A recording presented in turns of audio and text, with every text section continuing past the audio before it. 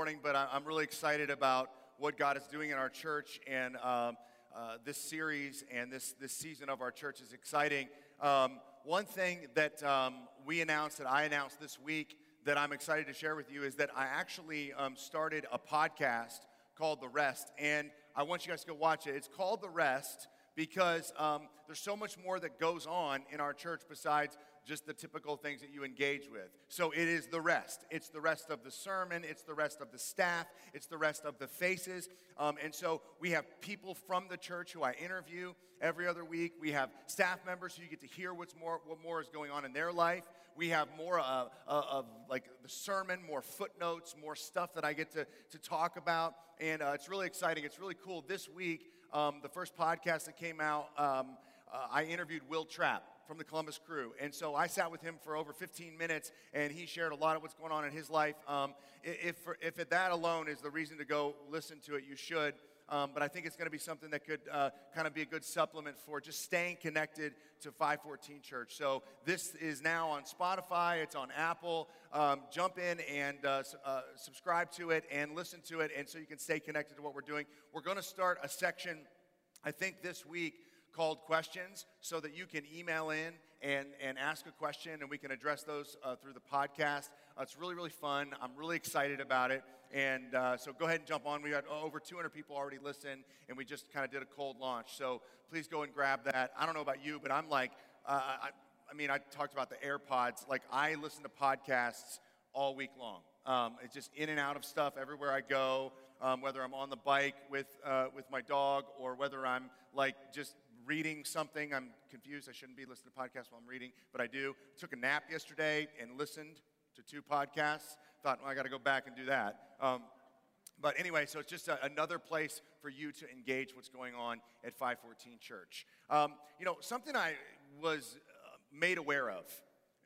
It's something that I've known for a while, but something that just became overwhelmingly clear to me over the past couple of weeks is this idea that in Columbus, Ohio, if you're like me and you grew up here in Columbus, and I was born at Riverside Hospital, and by the time I was 5 years old, I had a Buckeye football that was autographed by Chris Spielman and Carlos Snow. I've brought that to church one of these times.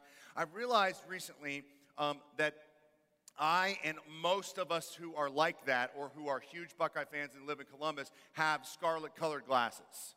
Like, we see the world through Buckeye. We are Buckeye optic. We are literally like, we just look at everything. And it was really, it's obvious that we see the world through the Buckeyes, and it's kind of the big thing that we have here. And we love Buckeye football, and we love all the different pieces and the different teams of the Buckeyes and baseball. And we love, like, the Buckeyes. And we're proud that we have the Buckeyes. And we're proud of how like long the history is and how big the stadium is and how many national championships they have and all this stuff.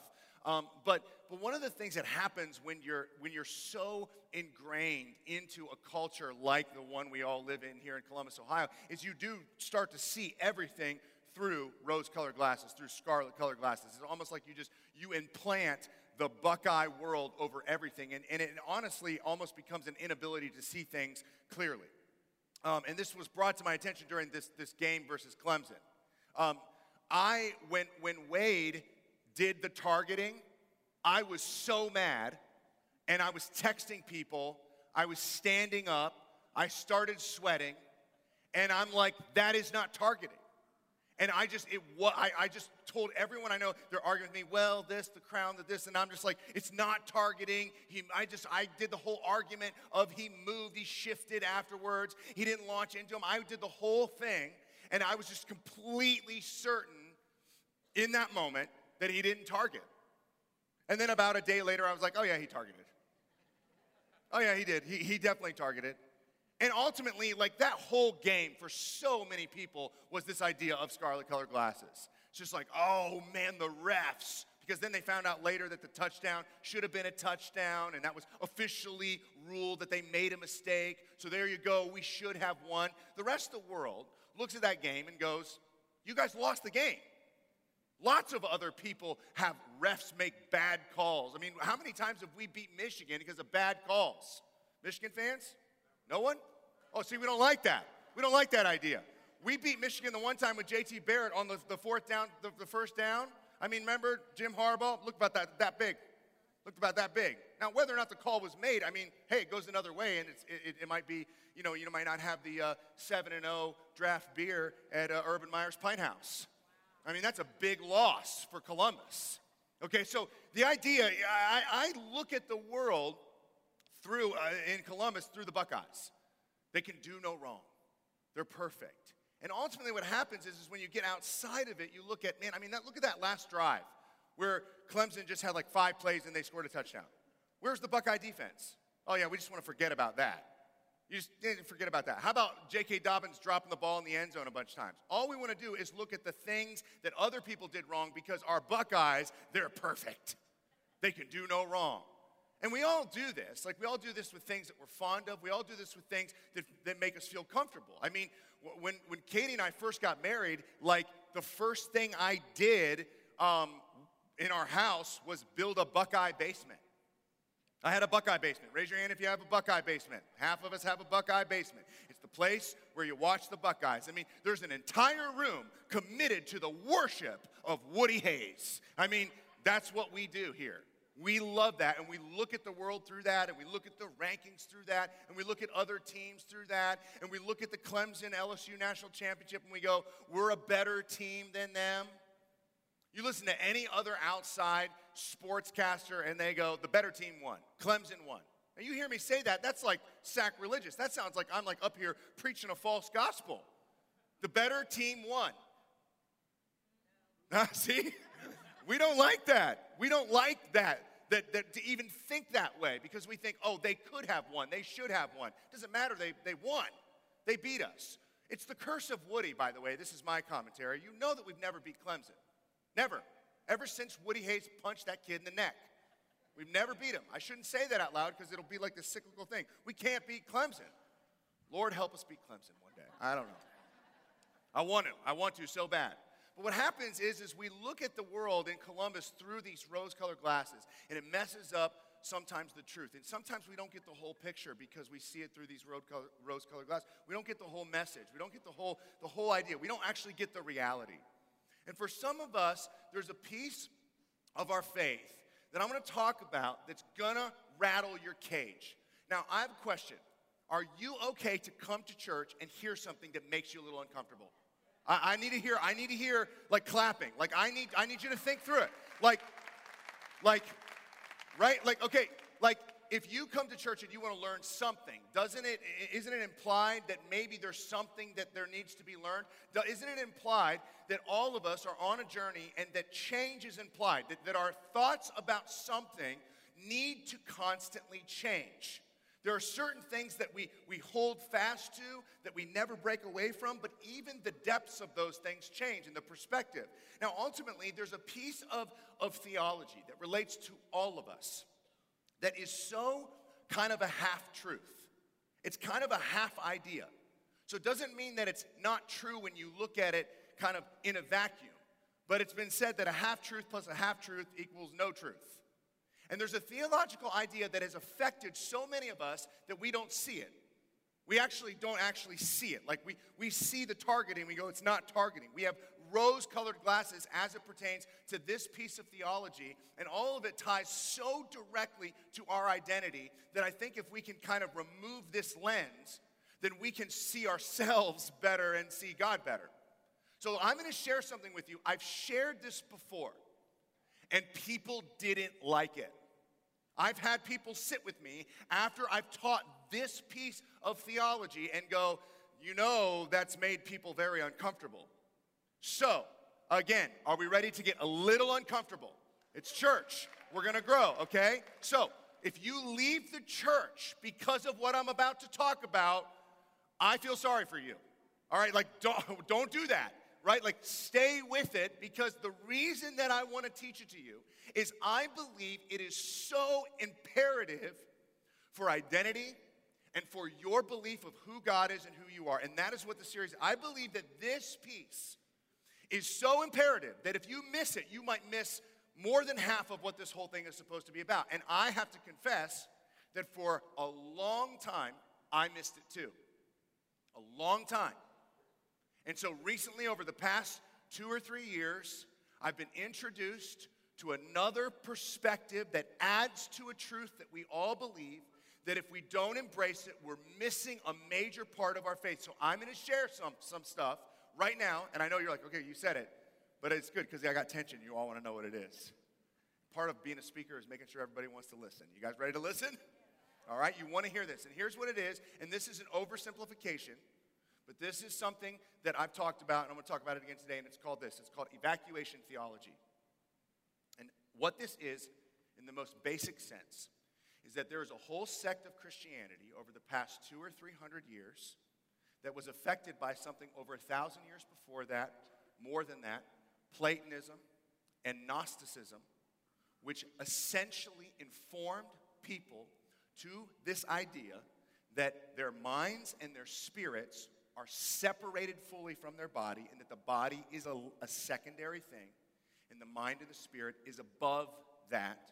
And ultimately, what Jesus came to do, because that idea has been brought into how we interpret the Bible, that's the lens that we look at the Bible through, we have believed, and people have preached, that what God did through sending Jesus Christ here was to send Jesus to die on the cross for your sins so that one day you could leave this place and go to heaven.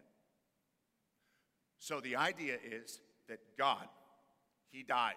He rose from the dead, physically resurrected. But the point of all of that was that when one day your body would go into the ground, your spirit and your soul would go to heaven. Now, everyone hears that and goes, I like that idea. And when we talk about theology and we talk about funerals and where people go, we're talking about what happens to someone's soul for a moment after they die. And the Bible actually talks very little about what happens right after you die and your body goes to sleep and you die. It says a little bit. It says we go to rest. It says that we'll be with God in paradise, essentially. You can go check all my work on this. But ultimately, the Bible does not teach that the ultimate trajectory for humanity is that you get saved so that you can leave planet Earth for some type of other experience in heaven on the streets of gold by the crystal sea. That's not the biblical idea. Jesus never, ever said that. He never said that. So some of you are wondering, why do I think that? There are people that have taken these ideas, and it's not a holistically wrong idea. Getting saved, being born again, being spiritual, to be absent from the body is present with the Lord, so there has to be a separation. The reality is that what the Bible teaches is that Jesus' goal was to get you back into the state that He originally designed you here on earth. Here on earth. And that you're going to go through a process of death and burial and resurrection on this earth. And your resurrected body, just like Jesus is, will be what you live on this earth with for the rest of your life. When Jesus was on earth, He prayed, "Thy kingdom come, thy will be done on earth as it is in heaven." So this messes a lot of us up because we go, wait a minute, heaven is up there. Heaven is wherever God's space is. And when Jesus is here, he kind of moves in and out of heaven and earth. It's much closer than you think. I know this is a lot. Hang with me. Jesus Christ, His purpose was to deliver us from the forces of evil in the world, to defeat them ultimately, prove that through resurrection, and offer that to the church so that they can live their lives on earth as people who have been changed by God forever. And once physical death comes, resurrection will come. The Bible says this. And the scriptures end in the book of Revelation with John saying, I looked up and I saw heaven, what? Coming down to earth. So ultimately, your trajectory is here. But He wants to do something to you in that process. Now, you understand how incredibly, impactful this is. I mean, so many people have been saved, and what they think by being saved is when I die, my spirit's going to go to heaven. And you might be thinking, well, if I didn't know this other part, Joel, does that mean that's not true? No, it doesn't mean it's not true. It means that it's a beginning. It means that it's a start.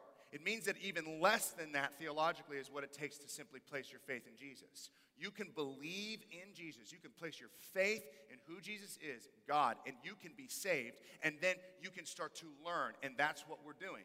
We're learning. We're adding. We're growing. And so I just want you to understand this idea of get saved so that when you die, your spirit goes to heaven forever. That's not what we believe here. That's not what I believe here. What we believe is that when someone embraces Jesus Christ, something happens to them immediately. They're transformed. God gives them the Holy Spirit. We're going to look at it. One day their body will die physically, but then through Jesus Christ, those in Christ will raise from the dead on earth. And God will bring his kingdom back down to earth, and we will be what he originally designed us to be. Now, you guys excited to learn something new and scary? Oh, it's a little bit hard, right? It's like, that's confusing. And what you need to do is you need to go and you need to dive into what I'm talking about. You need to go read. I'm telling every person in here, you want to learn about this? You need to go read Surprised by Hope by N.T. Wright. And you need to go listen to some podcasts, and you need to dive into this. This is your personal journey, and you shouldn't just take my word for it. You need to study this on your own. But I want to tell you that that's what I believe, and that it means everything for the next part of this message as it pertains to identity. And I want to look at it a little bit closer before we move on. We've been looking a little bit at identity through the lens of the book of Ephesians. We've been talking about how we are chosen in Christ. We've been talking about how we need to get the voice of God up in our minds. We need to hear him more, so we have to eliminate and noise cancel. We've been talking about how we have been adopted into his family, that he brought us into to his family and made us his son and his daughters, and that our identity is based on who we come from, and in Christ, we come from God. We're his children. And so that means we've been adopted. That means that who we are is really sons and daughters of God. Now, in the book of Ephesians, the first 3 chapters, Paul covers that. He talks about that in the most generic sense. You know, blessed be the God and Father of our Lord Jesus Christ, who's blessed us with every spiritual blessing in the heavenly realms. Everything we are ultimately going to be and where we're ultimately headed and who we are becoming is the biggest gift. And then Ephesians chapter 2, you've been given a salvation from the powers of darkness through the gift of Jesus. It's there to save. He's defeating evil. He's defeating death. And it's a gift. There's nothing you can do to defeat evil and sin. There's nothing you can do. It's a gift. God does it for you. He literally fights the battle for you. He wins for you, and he offers you a free gift of salvation. For it is by grace you've been saved, not that of yourself. It's the gift of God. It's a gift of God. And his salvation was his defeat and resurrection of evil and death on the cross. And when he rose up, he said, anyone that wants to follow me, you get to overcome that sin and death by following me. Ephesians chapter 2. In Ephesians chapter 3, he's starting to go through how all of this theology about who we really are, adopted and blessed and made in the image of God, he starts to say, I want you to understand this idea. And all of it fits directly into this canister of the reality that one day we're not going somewhere, but that something else is going on through the gift of Jesus Christ. So it says this in Ephesians chapter 3, verse 16 through to the end. I just want to read this with you. You can open up your Bibles. We're going to read this together. Ephesians chapter 3, verses 16 through 21. I want you to read it with me. You can read it on the screen. I'm going to read it, and then I'm going to point some things out to you. Just to continue, I'm not going to take you down this crazy path without helping you through it a little bit. Here's what it says. It says, I pray that out of the glorious riches he may strengthen you with power through his Spirit in your inner being, so that Christ may dwell in your hearts through faith. And I pray that you, being rooted and established in love, may have power together with all the saints to grasp how wide and how long and high and deep is the love of Christ, and to know this love that surpasses knowledge, that you may be filled to the measure of all fullness of God. Now to him who is able to do immeasurably more than all we ask or imagine, according to his power that is at work within us, to him be glory in the church and in Christ Jesus throughout all generations, forever and ever. Amen. Now, in this passage that we just looked at, we're going to go back to the beginning. He's not talking at all about how you're supposed to behave. He's not talking at all what you're supposed to do next. He is summarizing and saying that through Jesus Christ, through the gift of God, the grace that was afforded you, the gift that you didn't deserve, I hope that that does what it's supposed to do in a very specific place, and it's important that we take notice of it. I pray that out of his glorious riches, he may strengthen you with power through his Spirit in your inner being. So, this is to the church at Ephesus, and he is saying, I pray that God's glorious riches grace will strengthen you where? Where does he say it strengthens you? In your inner being. Inside. This is to humans. He's saying, I pray that the glorious riches gets in there. It gets in there, that you understand in there. That's the gift. The gift is something that's happening in you. So that Christ may dwell where? In your hearts through faith. Christ. That's not hyperbolic language. He's not saying, I want you to feel like you have Christ. He's saying, I hope that the Holy Spirit of God gets in you. I want the Holy Spirit of God to dwell in you. Dwell richly, lavishly in other passages. Like when you buy a new house and you have it fully furnished and it's comfortable and it feels like home. Paul is saying, I hope that everything that God did on the cross gets in you on earth, in your heart, in your mind, in your chest, inside of you. And I pray that you being rooted and established in love may have power together with all the Lord's holy people.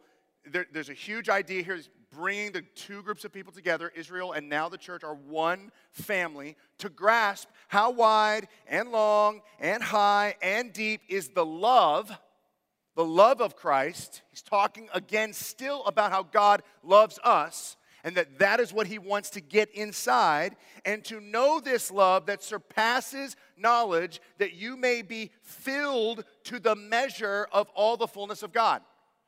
Filled to the measure. What does that mean? Filled where? You filled up. Your body filled with the presence of the living God. Your spirit with the blessing of the living God inside of you. Your mind fully raptured by the goodness and the knowledge of God. Your being totally just feeling and experience God. He's saying that to the church in Ephesus from prison when he wrote the book. He's not saying, I hope that one day when you die, up in heaven, you will experience the fullness of God. I want you to experience it now. I want you to have the fullness of the measure of God right now. He goes on, now to him who is able to do immeasurably more than all we ask or imagine, according to his power that is what? At work where? His power, God's power, where is it at work? Within us. The power of the living God is given to us. God's power, resurrection power, miracle power is offered to the believer. Here you go, insert here, and now you have it. Paul is ending all of his theological moment in the book of Ephesians with, I hope you grasp that Jesus, through the Holy Spirit, is fully in you. What? Fully in your body. Within us, to him be the glory in the church and in Christ Jesus throughout all generations. Guess what? That's us. Not just to the Ephesians. Everyone who follows Jesus has the gift of the Holy Spirit given to you. It's in you. It's full. It's rich. It's the blessing. You didn't do anything for it. God gave it to you because of who you are. And he offers it to you. So this is where it's all summed up. My friends, we aren't saved so that we can get into heaven. We're saved so that heaven can get into us. Come on. We're not saved so that we can get into heaven someday. Paul does not think that. He is not like, man, one day, just hold out, just build a wall, just like work out all the time and protect yourself and do all this stuff to get away from anything, just so that one day, you can get the riches of God. One day you can get the presence of God. One day that you can go there. One day when you die, finally you'll get to go there. Paul is not thinking that. He's saying, I hope before we talk about how you're supposed to behave, that you fully grasp that Jesus didn't come to earth so that he could take you to heaven. He came from heaven to good heaven and put it in your hearts so that you can take heaven to the world. That's the message of the gospel. Jesus Christ is the heaven and earth person. We are supposed to follow in his likeness. With the gift of the Holy Spirit, we become transformed from the inside out, and Christians become the heaven to earth people. We are supposed to be the people that bring the likeness of our Father into the world. Now, what does this have to do with your identity? Hang with me, and we'll close this out. You see, identity, who you are, has nothing to do with what you do. You don't become a child because you act like a child of God. You are. If you embrace Jesus, the gift of Jesus is offered to you freely, and you are his son and daughter.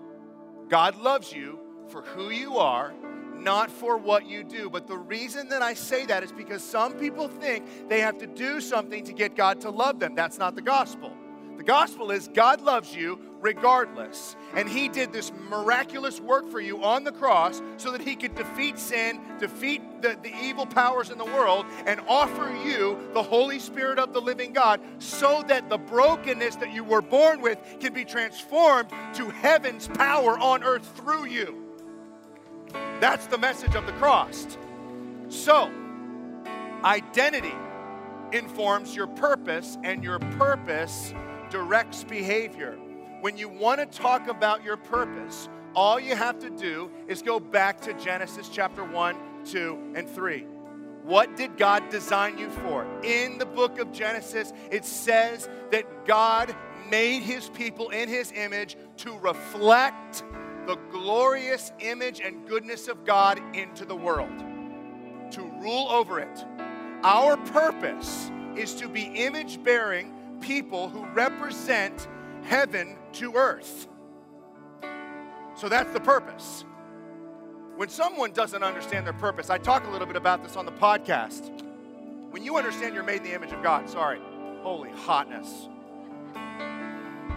When you understand that you're made in the image of God, it's very difficult to miss your purpose. Because when you understand what God did, you go, oh, I'm supposed to be like that? God was a creator. God was a life giver. God was a helper. God is. God is loving. God is kind.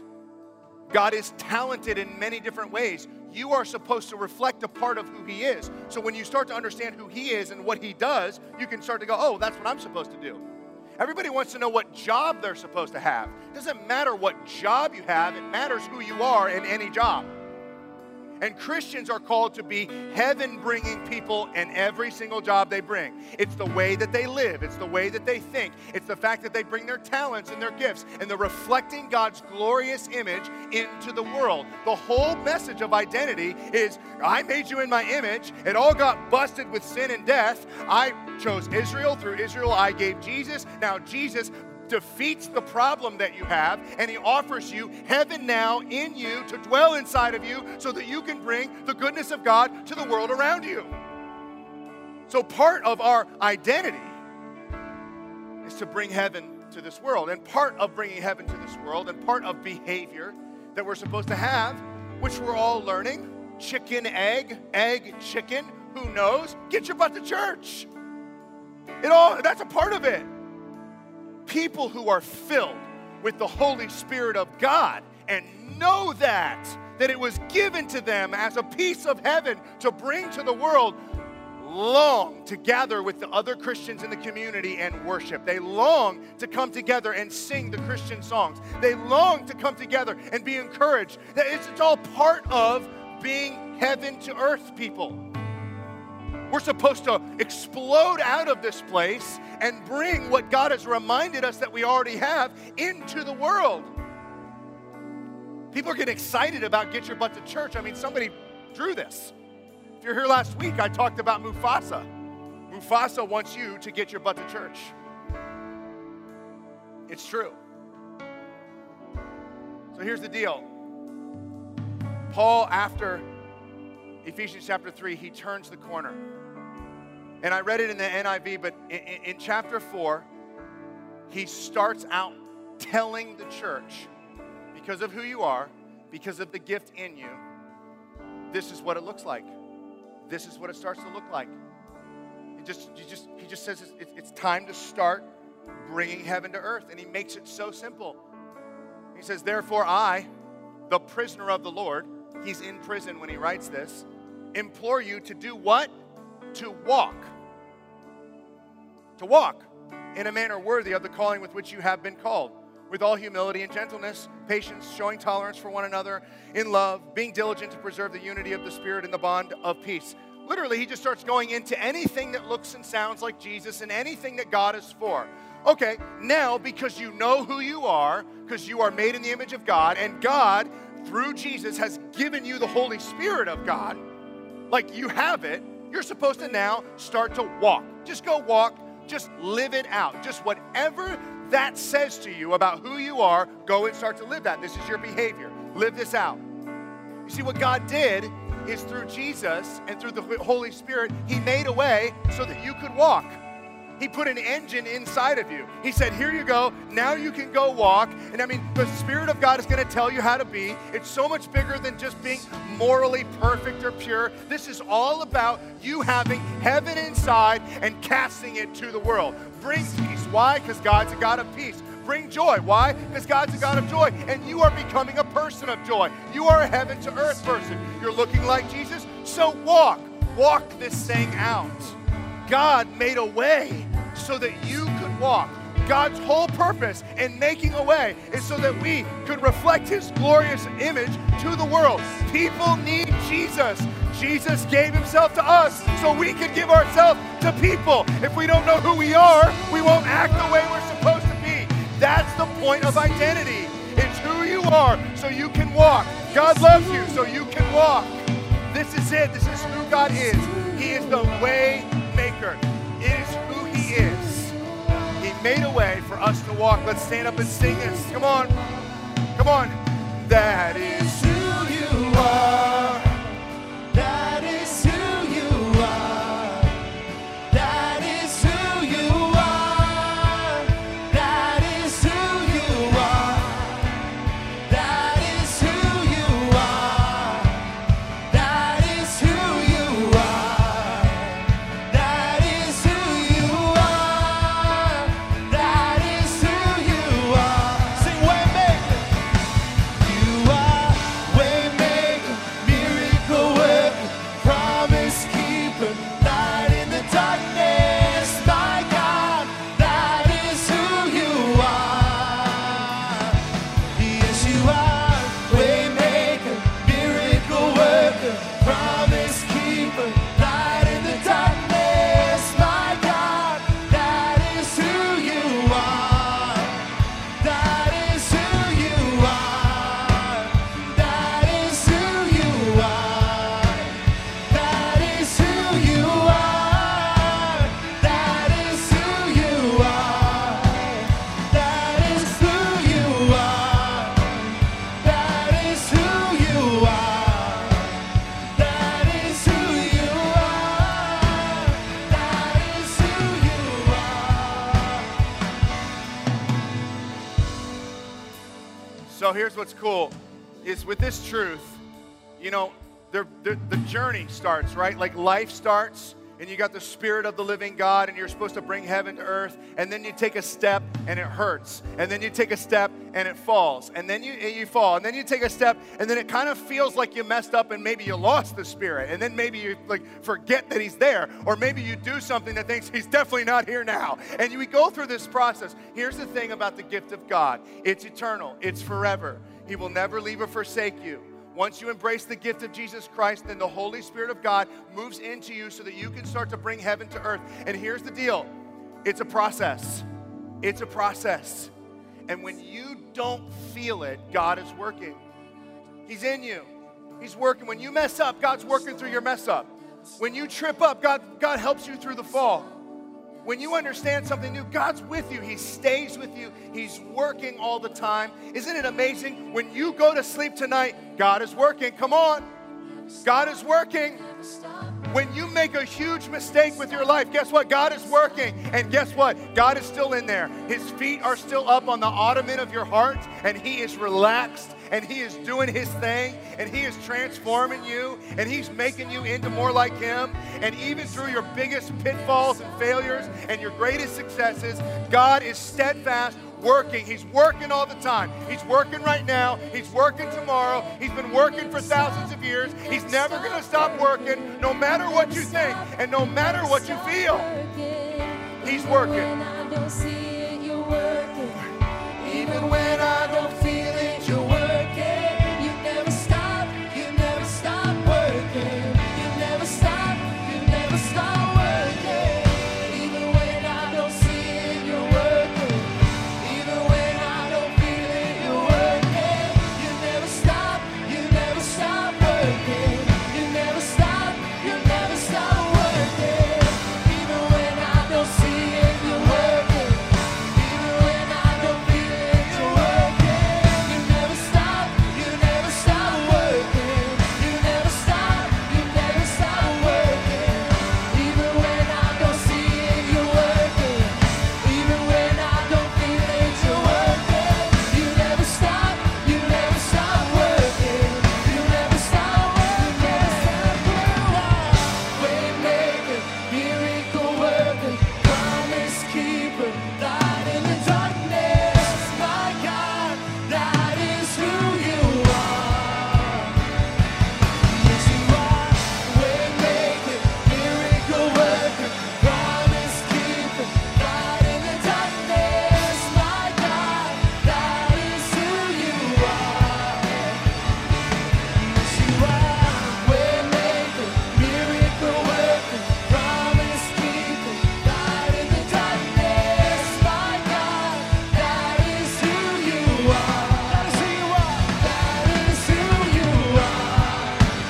That is who you are. That is who you are. That is who you are. That is who you are. That is who you are. That is who you are. That is who you are. That is who you are.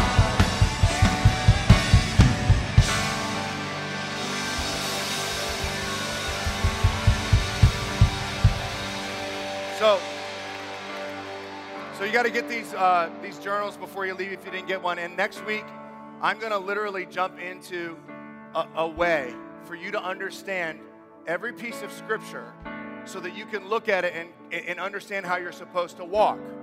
There's a way.